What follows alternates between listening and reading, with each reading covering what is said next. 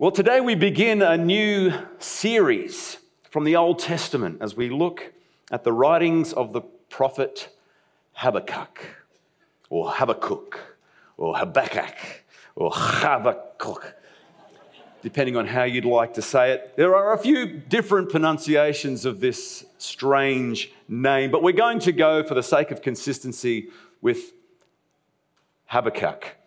Habakkuk, all right. So we're going to follow Habakkuk's journey as he seeks to understand more of who God is and the importance of trusting God and trusting God's handling of justice, even when it doesn't make sense. Over the next few weeks, we're going to go through the book of Habakkuk, chapter by chapter, and we want to invite you to read along with us, with Habakkuk, as we go through this series. Now, if you're a little unfamiliar with Habakkuk, that's okay. He's not one of the typical go-to biblical characters to preach about. In over 4 decades of coming along to church, I can't ever remember hearing a sermon about Habakkuk. There's actually not a lot known about Habakkuk compared to some of the other characters that we read about in the Bible.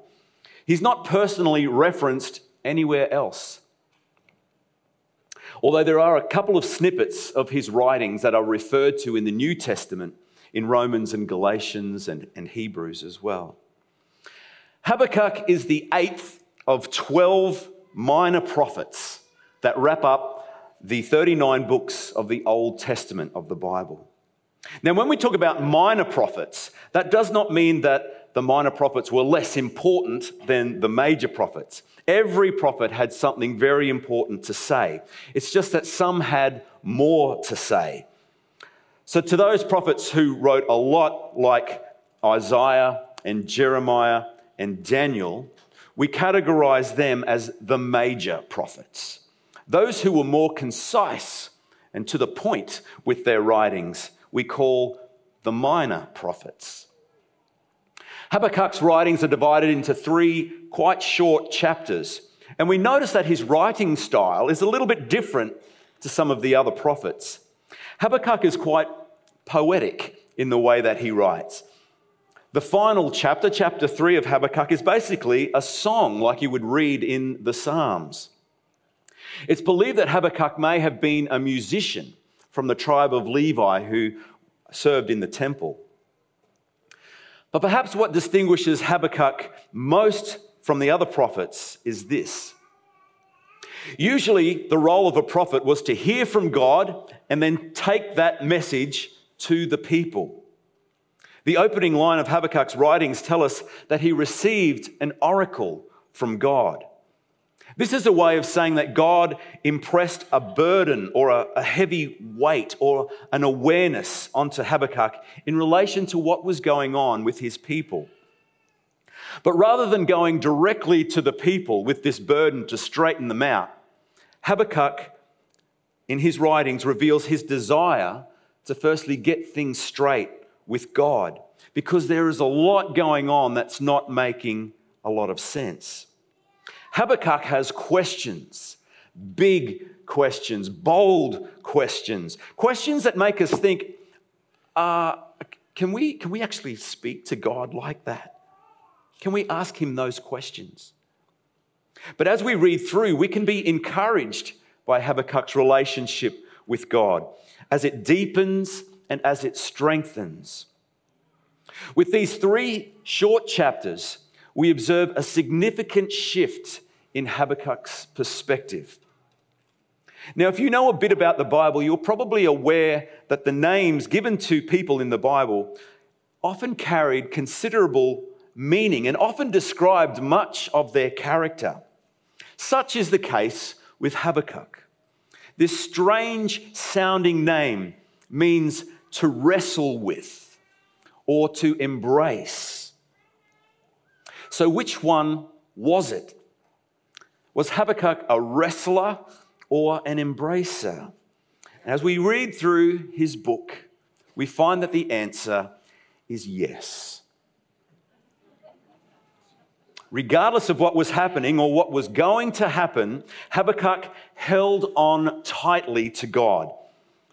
And as we read through, we find that his fear becomes faith. Worry becomes worship. Confusion becomes consolation. And wrestling becomes embrace. Each chapter of Habakkuk progresses to a different stage of the journey. And hopefully, as we go through this series, we'll be able to resonate with each of these stages, because we all experience confusion in life. We also have the opportunity to experience God's faithfulness with whatever might be going on. Now, before we dive into chapter 1 of Habakkuk, it's helpful to have some context as to what was going on around his time. This time that he received an oracle from God. Habakkuk lived around about 600 years before the birth of Jesus. But let's go back another 400 years to the time of King David. David and Goliath fame. King David. David was a man after God's own heart. And the 12 tribes of Israel were united and prospered under his reign. His son Solomon took the throne after David died, which started out well, but things then started to go downhill. When Solomon's son Rehoboam became king, Solomon's former servant Jeroboam created a great deal of unrest. And as a result, the 10 northern tribes of Israel under Jeroboam split from the southern tribes of Judah and Benjamin under Rehoboam's leadership. We read through the books of Kings and Chronicles much of the history of God's people and the correlation between keeping close to God and prosperity and rejecting God and the ruin of the nation. There were good kings that were favored by God, and there were bad kings that did whatever they pleased that brought disaster. So God's people were constantly on a roller coaster ride. Bad kings leading God's people led to the kingdom of Assyria eventually coming in and conquering northern Israel, whose capital was Samaria. The people of the two nations then intermarried, which didn't go down too well with the southern tribes. Hence the big issue with the Samaritan people that we read about in the New Testament. In Habakkuk's time, he grew up in the southern kingdom of Judah under the rule of King Josiah. Now, Josiah was one of the good kings. The Assyrian Empire was still the current world power at that time, highlighted here in the picture in green. As I mentioned, they'd already taken over the northern kingdom of Israel. But Assyria had begun to overstretch themselves, and now there was another nation rising to power, Babylon. The Babylonians, or the Chaldeans, depending on your Bible translation, it refers to the same people, the Babylonians and the Chaldeans, the same people. All right. So they began to make their mark around 600 BC. Meanwhile, the good King Josiah had died and his sons went into leadership. And then once again, the kingdom of Judah went into decline under the rule of Josiah's sons. So here is where we pick up on Habakkuk's place in history. He'd seen national revival under King Josiah, but was now witness to the actions of God's people, once again rejecting the way that God had called them to live. Habakkuk lived around the same time as a couple of other prophets, Jeremiah and Obadiah, and possibly the early years of Daniel and Ezekiel. So you'll read about similar concerns in these other prophets' writings, but perhaps a slightly different perspective and emphasis were given. So today we're going to step through chapter 1 of Habakkuk as he brings his complaints to God. He observes what is going on around him in the nation of Judah, and he feels the weight of the wrongdoings. And he comes to God with questions. What is going on, God? Habakkuk is confused. He's perhaps angry with what he sees, particularly in relation to injustice and evil and God's apparent lack of concern. What we have to be aware of is this, is that Habakkuk is speaking what is going on amongst his own people, God's people. This is what Habakkuk is observing. And so he fronts up to God and he says, How long, Lord, must I call for help, but you do not listen? Or cry out to you, violence, but you do not save? Why do you make me look at injustice? Why do you tolerate wrongdoing? Destruction and violence are before me. There is strife and conflict abounds. Therefore the law is paralyzed and justice never prevails. The wicked hem in the righteous so that justice is perverted. Habakkuk has some pretty big issues with the people of Judah. And he's taking it up to God saying, you have given me this burden. What are you doing about it? It's a bold move, but it's a reminder that God is always bigger than our big questions. We see similar interactions throughout the Bible. Moses, he questioned God about going to talk to Pharaoh about freeing the Israelites from slavery. Jeremiah questioned why God permitted wicked people to get away with so much. And of course, the Psalms are full of why God questions. God is big enough. He's big enough to handle our questions. But his response might not always take the shape that we want or expect, or in the time frame that we prefer. Let's have a look back at verse 2 and make sure we get what's going on in Judah. Habakkuk tells God what he's seeing.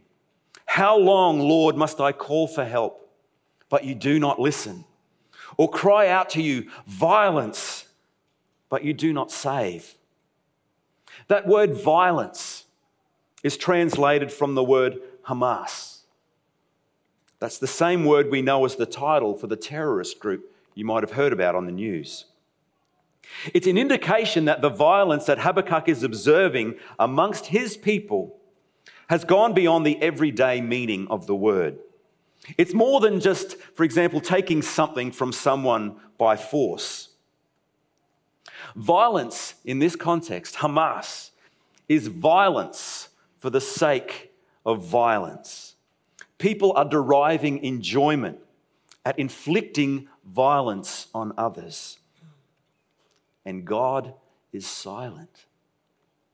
In verse 3 of Habakkuk 1, Habakkuk takes his complaint to God about how the keepers of the law aren't keeping it very well at all.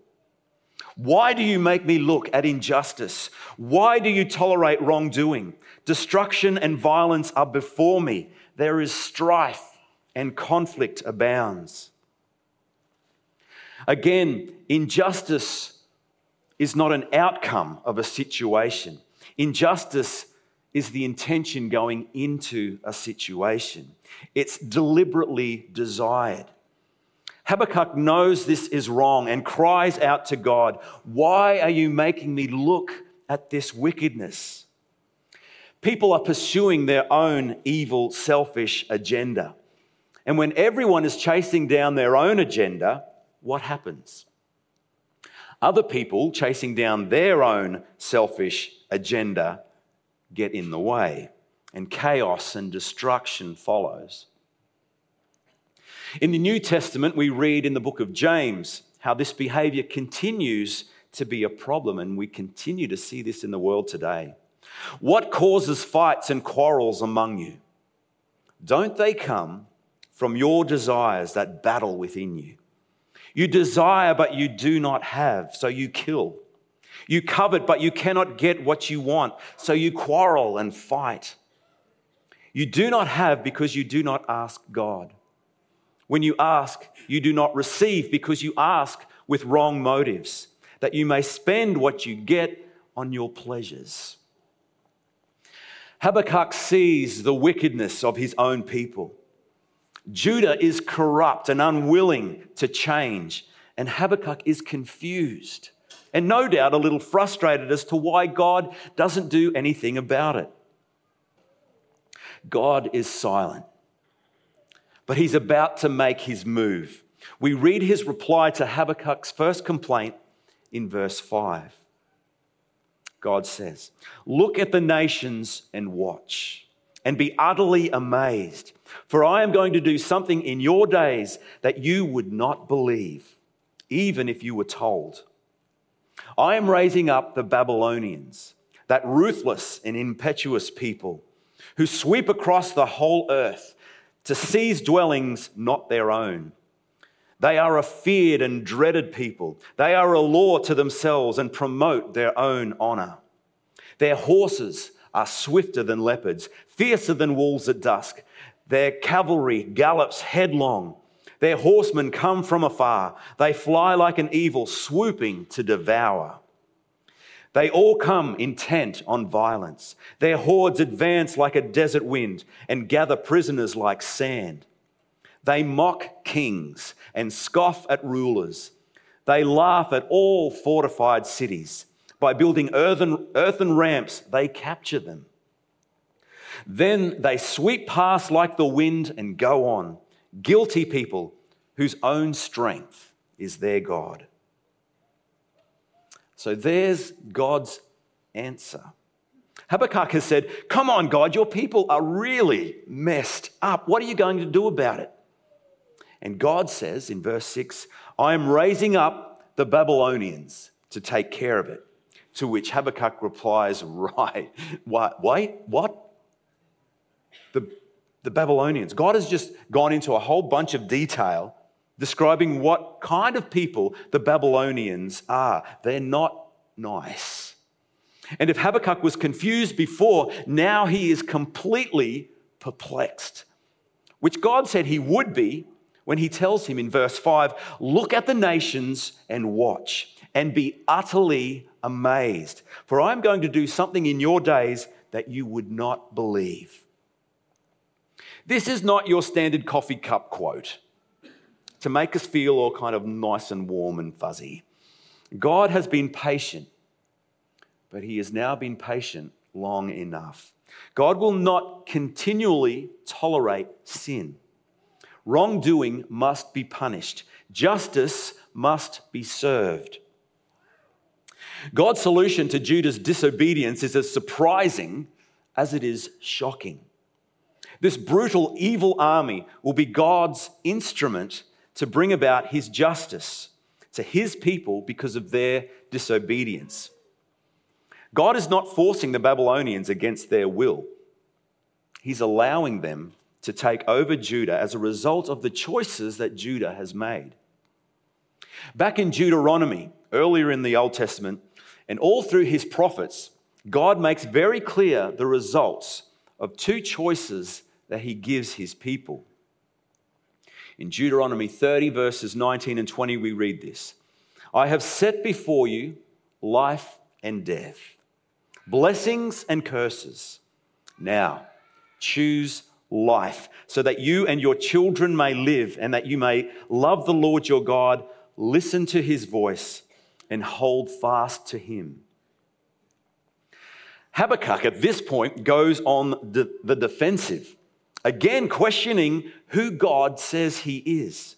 He appeals to God's character because he knows God's character is unchanging. But Habakkuk can't seem to reconcile God's approach to justice. It's not the way that he would do it. He tries to rationalize what he's just heard. He says something like, "Look, God, I know Judah has been bad, but the Babylonians, they're worse than us." He then uses an analogy to describe his thinking. He compares Judah to fish in the ocean and the Babylonians to the fishermen, again highlighting their wickedness as a way to try and convince God that he's got it wrong.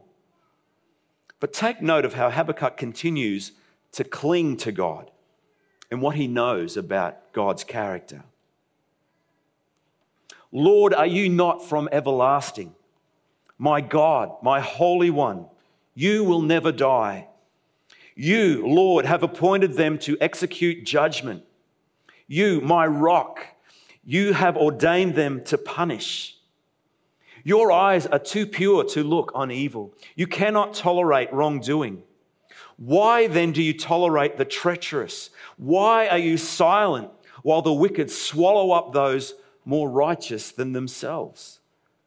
You have made people like the fish in the sea, like the sea creatures that have no ruler. The wicked foe pulls all of them up with hooks. He catches them in his net.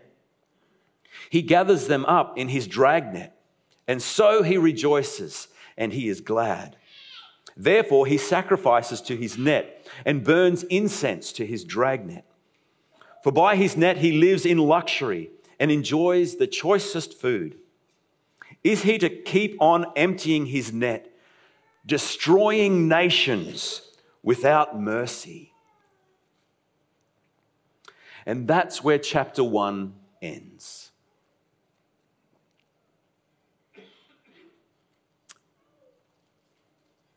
It's a little bit uncomfortable, isn't it? There's no nice, neat bow wrapped around the situation. There's no resolution to this impending disaster. I think our lives can be a lot like what Habakkuk had going on at that point. We have questions. Life gets like that. We have questions. We look around and we see what's going on in the world. We see the suffering. We hear the stories of violence happening even in our own community. And all for a bit of fun. People getting ripped off for someone else's selfish gain. Laws being passed that run contrary to what we know to be right. It can feel at times like trying to hold on to water. In our society today, attitudes towards God and his ways continue to slide and slip away. And like Habakkuk, we cry, "How long, Lord? I don't understand what's going on." And when the next development in our story gets worse instead of better, it confuses us even more. Why is this happening, God? Why aren't you doing something? I don't understand. But God is not always asking us to understand. What he's always asking us is to trust him, to believe that he is always good, to know that he is always just, to trust that he opposes the proud and gives grace to the humble. But we need to remember that God doesn't always work to the same formulas and timelines that we like to impose onto him. God will do things his way and in his time, for his glory and for our good, even when it doesn't feel good for us. The prophet Isaiah reminds us that God said, "For my thoughts are not your thoughts, neither are your ways my ways, declares the Lord. As the heavens are higher than the earth, so are my ways higher than your ways, and my thoughts than your thoughts."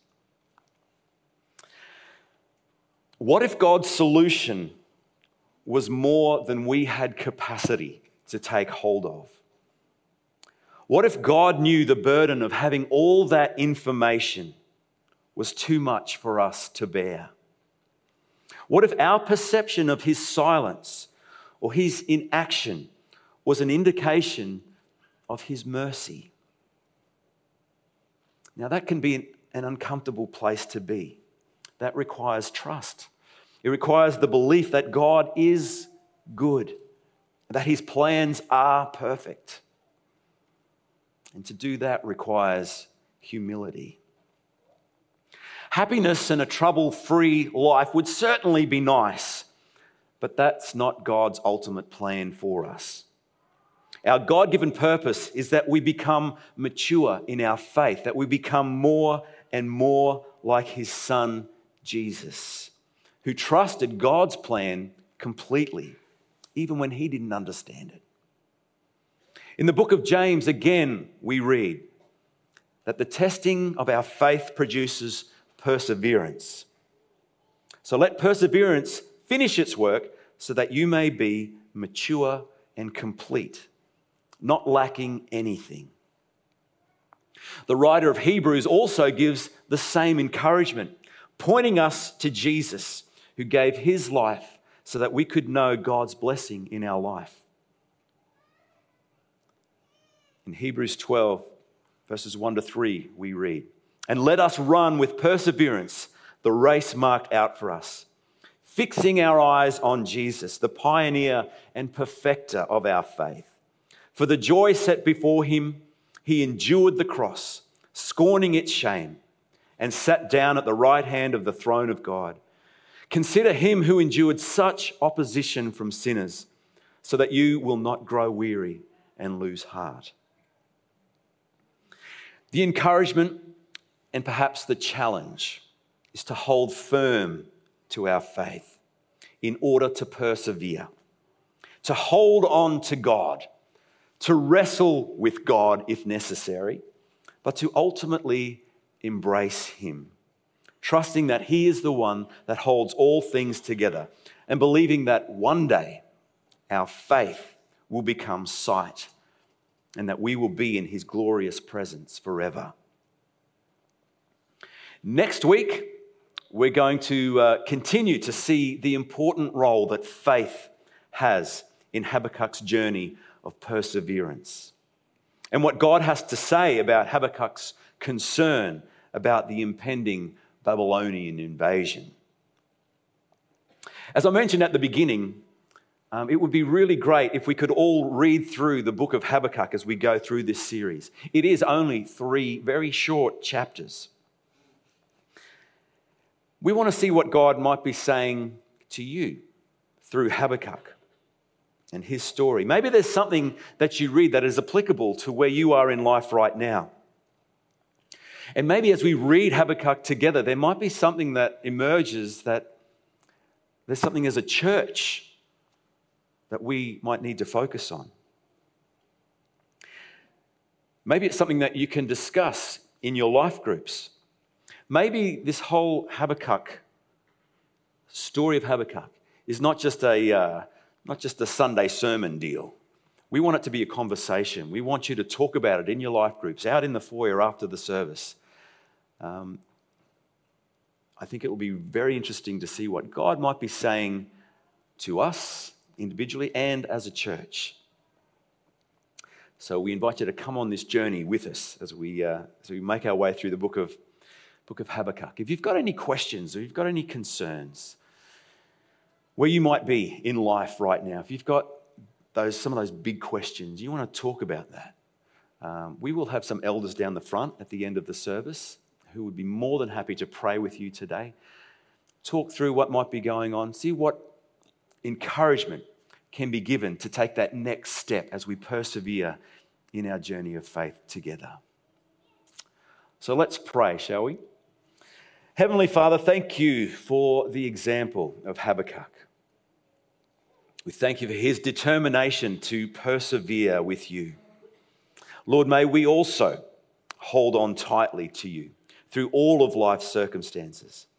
Help us to trust you when we don't understand, to know your peace when it seems impossible, and to be patient as you work all things for our good and your glory. May we continue to grow in the likeness of your Son, Jesus, and be his example to those around us. And it's in his name we pray. Amen.